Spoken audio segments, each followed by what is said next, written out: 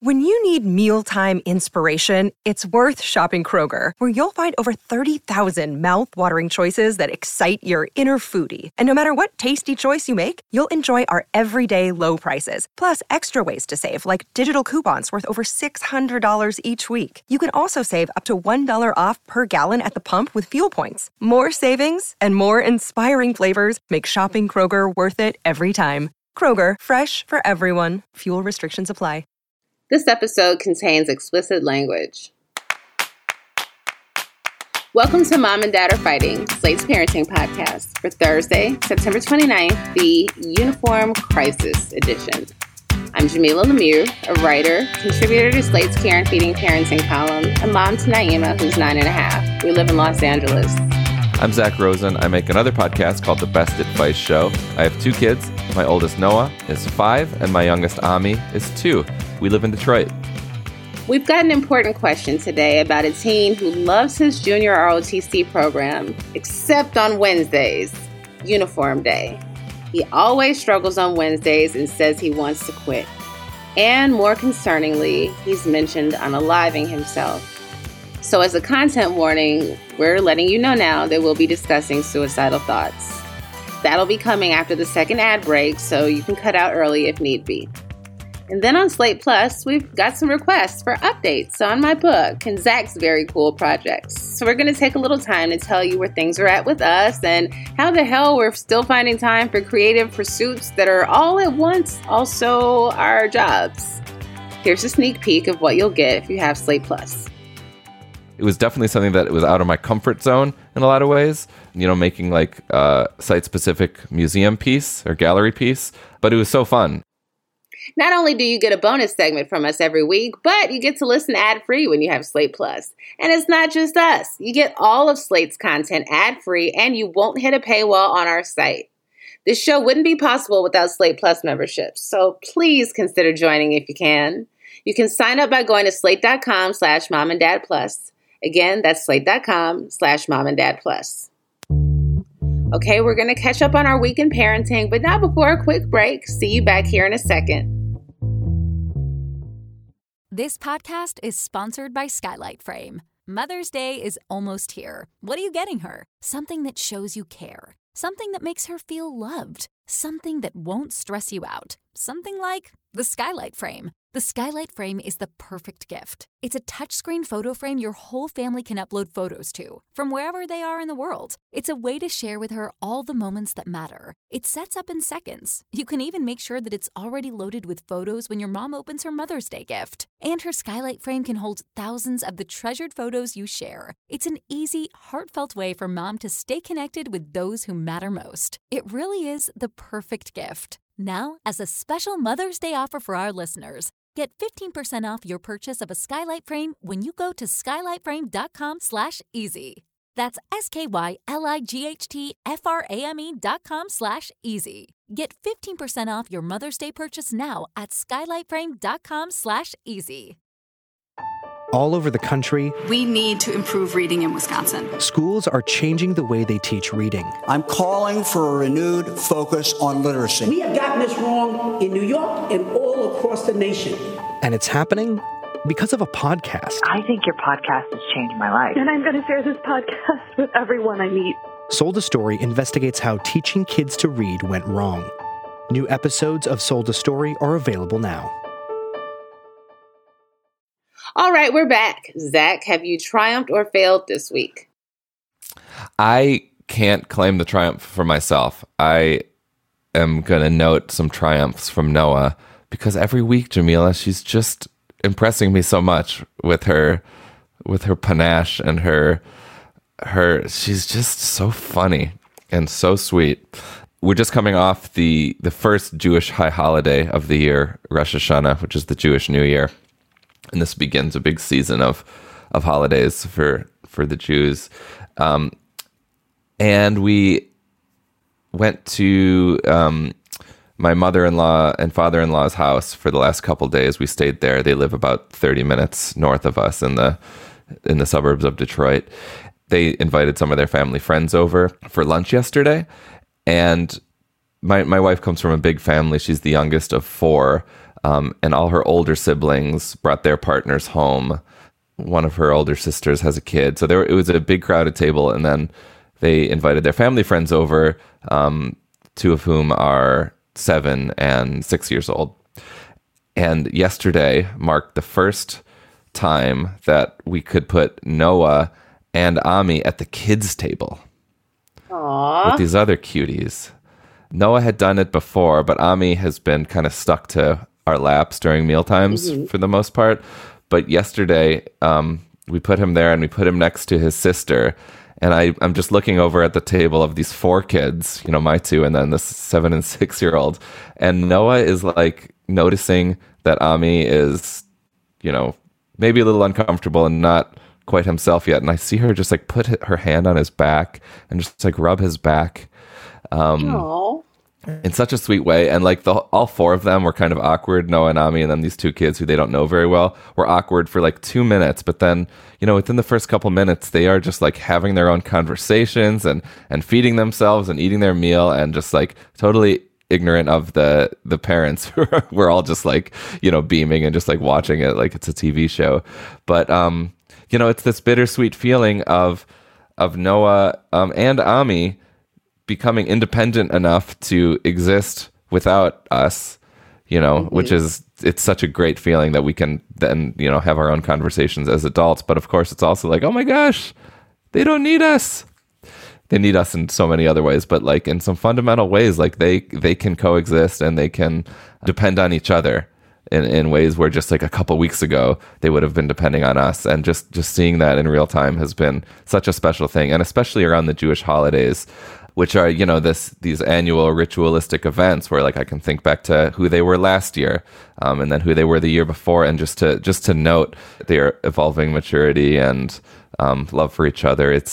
I find it very, very sweet and tender. Such a bittersweet moment when you start to see your kids able to, when you can take them places and they can just interact with other people without you having to like guide every step or hold their hand. That is quite the feeling, but it'll make those family social gatherings so much nicer for you and your wife. Oh my God, totally. To like enjoy the adults. Yes, finally. Yeah, it feels great. Finally. Yeah. How about you? What's going on with you? Apparently, I've just been failing for a while. I found out this morning. We were getting dressed for school, and I forgot what I said that Naima was displeased by, but she gives me the evilest look. And like, I walked away from her, and like, she stepped into the bathroom, and like, she steps at like, before she gives me, like, I guess she gives me the look, but I'm walking away so I don't see it. So like, she comes back and stands there giving me the look to make sure that I don't miss it. And once I turn around and see her, she's like, mission accomplished, and she walked away. But she just wanted to shoot me this look real quick. And it was a doozy. And I said, Naima, you are so mean.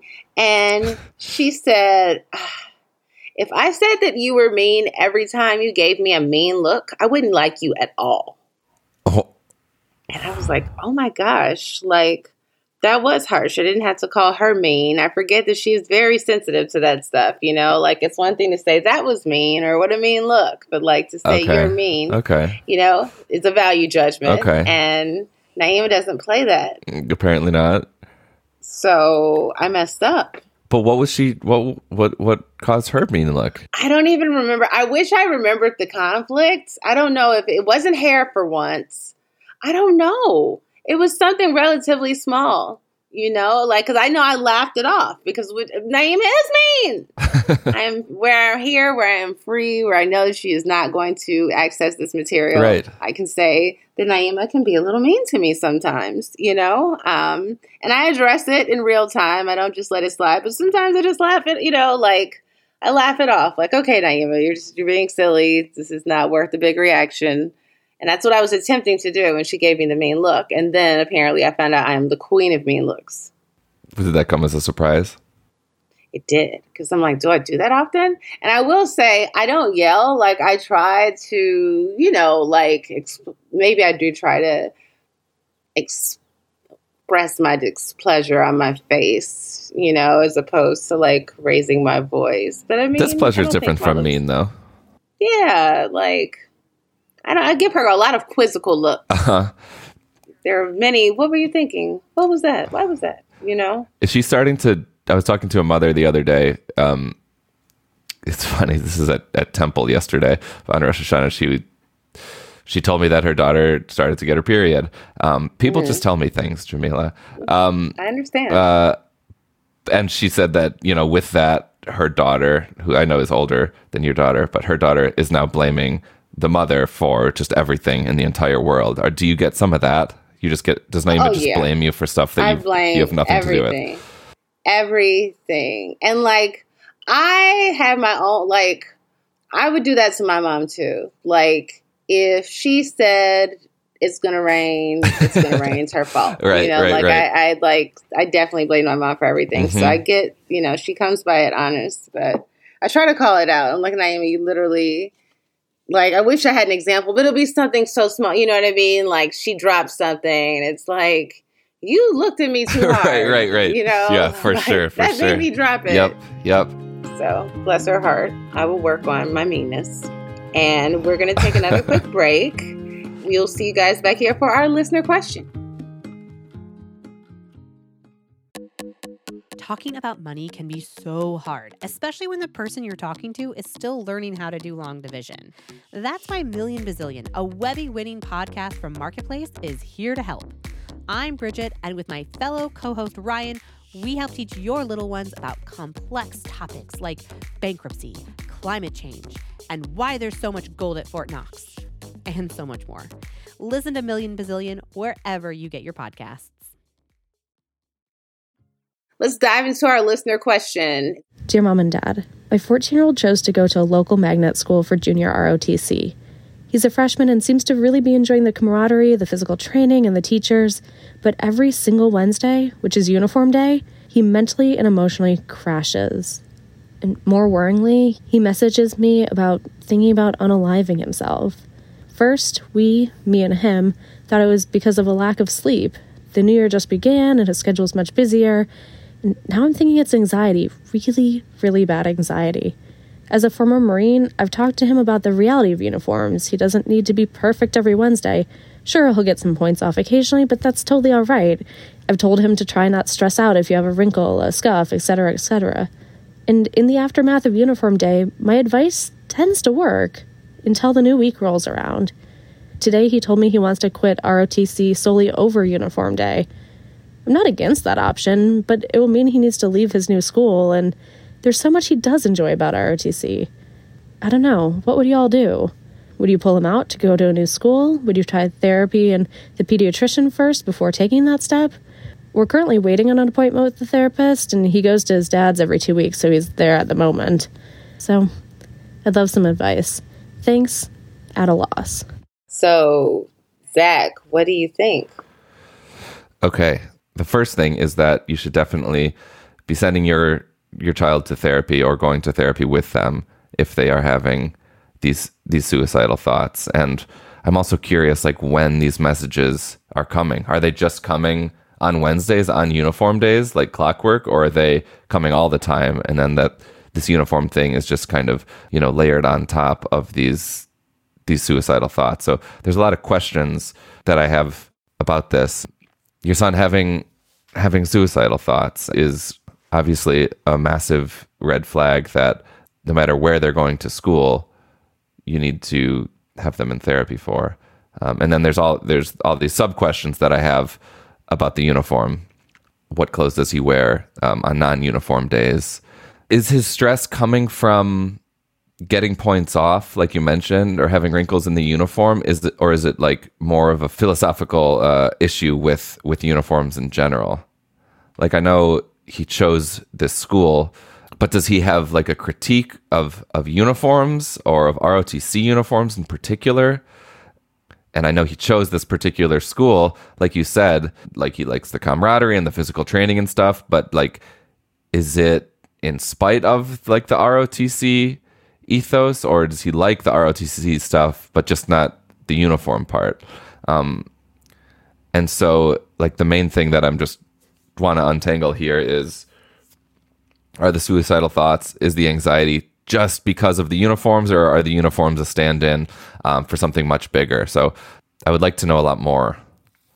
Yeah, I would definitely like to know more. Wish we did. But I co-sign Zach that the headline here is the suicidal ideations, and that is not something that you want to wait to address. You want to get him into therapy as soon as you possibly can.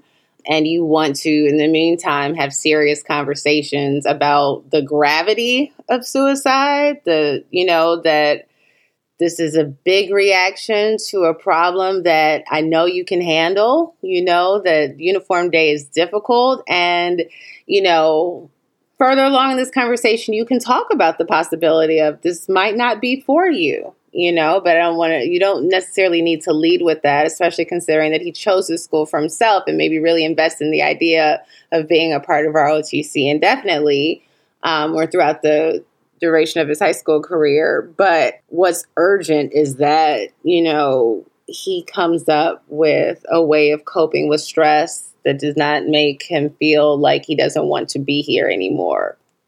And you need to identify the source of that stress and figure out if that is something that he can handle, because uniforms are a reality of military life, period. If he intends to have a military career, and there are people that are interested in ROTC just for a while they're in school. And then there are people that, have a vision of a future in the military. Yeah. Uniforms are going to be a part of his life for a significant amount of time.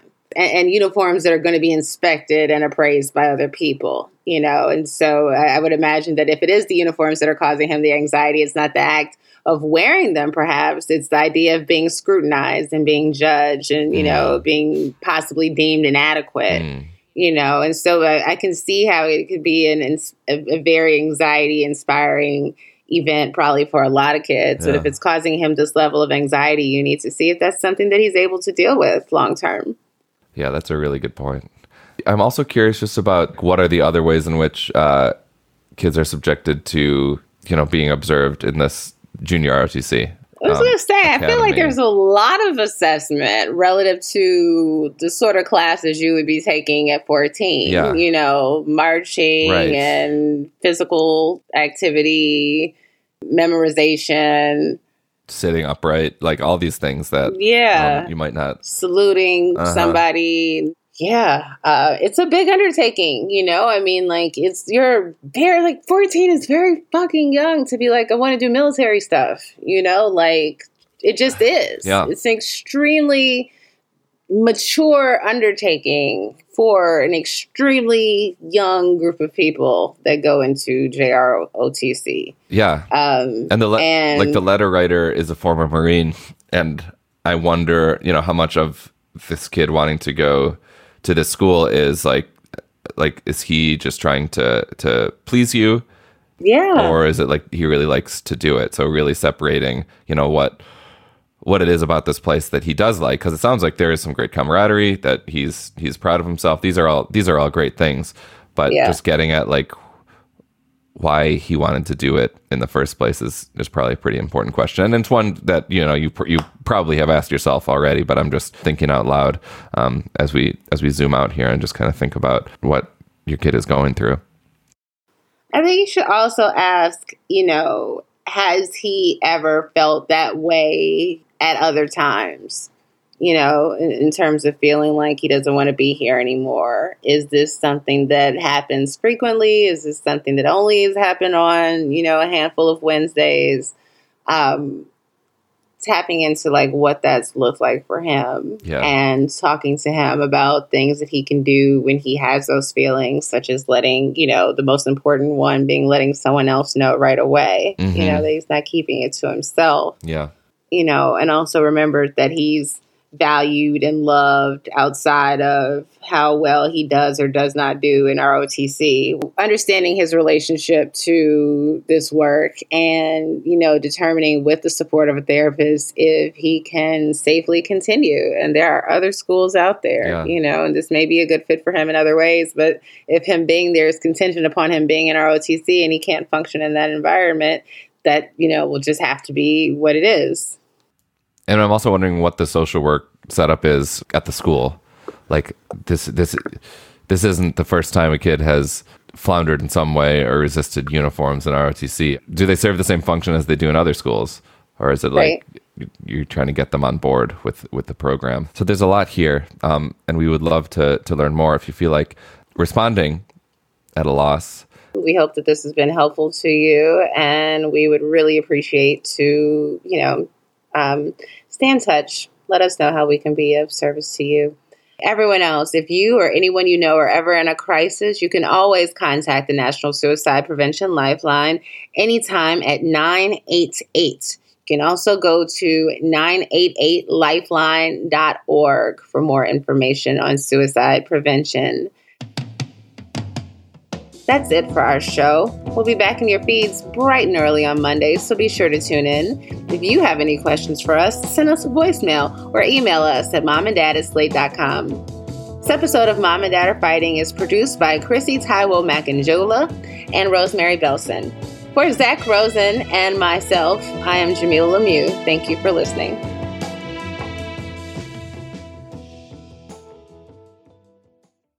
With the Lucky Land Slots, you can get lucky just about anywhere. This is your captain speaking. We've got clear runway and the weather's fine, but we're just going to circle up here a while and get lucky. No, nothing like that. It's just these cash prizes add up quick. So I suggest you sit back, keep your tray table upright, and start getting lucky. Play for free at LuckyLandSlots.com. Are you feeling lucky? No purchase necessary. Void where prohibited by law. 18+ terms and conditions apply. See website for details.